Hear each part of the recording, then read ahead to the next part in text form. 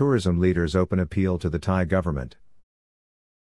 Ahead of top-level government meetings this week on opening Thailand's borders, the Thai government meetings in the week starting March 15, 2021 on possible steps to open Thailand's borders, the #Open Thailand Safely campaign would like to make 4 public comments.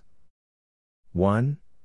We are grateful that the Thai government is recognizing the urgency and importance of tourism and the need to help people dependent on international tourism. Thank you. Open Thailand Safely urges government officials to grasp the new opportunities that the successful rollout of vaccinations has given the world.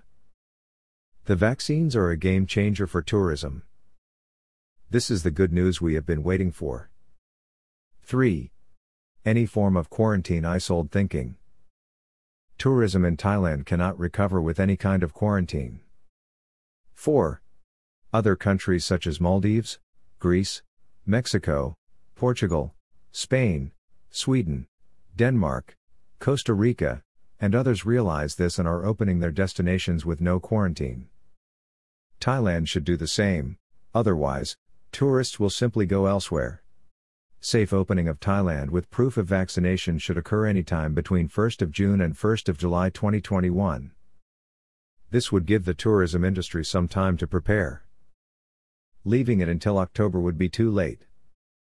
Many companies won't exist by then. A June-July reopening would be a strategic opportunity for Thailand to show a leadership role among Asian countries and prepare the way for a solid recovery of the Thai economy. Willem Niemeyer, CEO, Yana Ventures and co-founder of the Open Thailand Safely campaign, along with Lucy Motzig, chairman of Asian Trails, and William E. Hynek, chairman of Minor Group.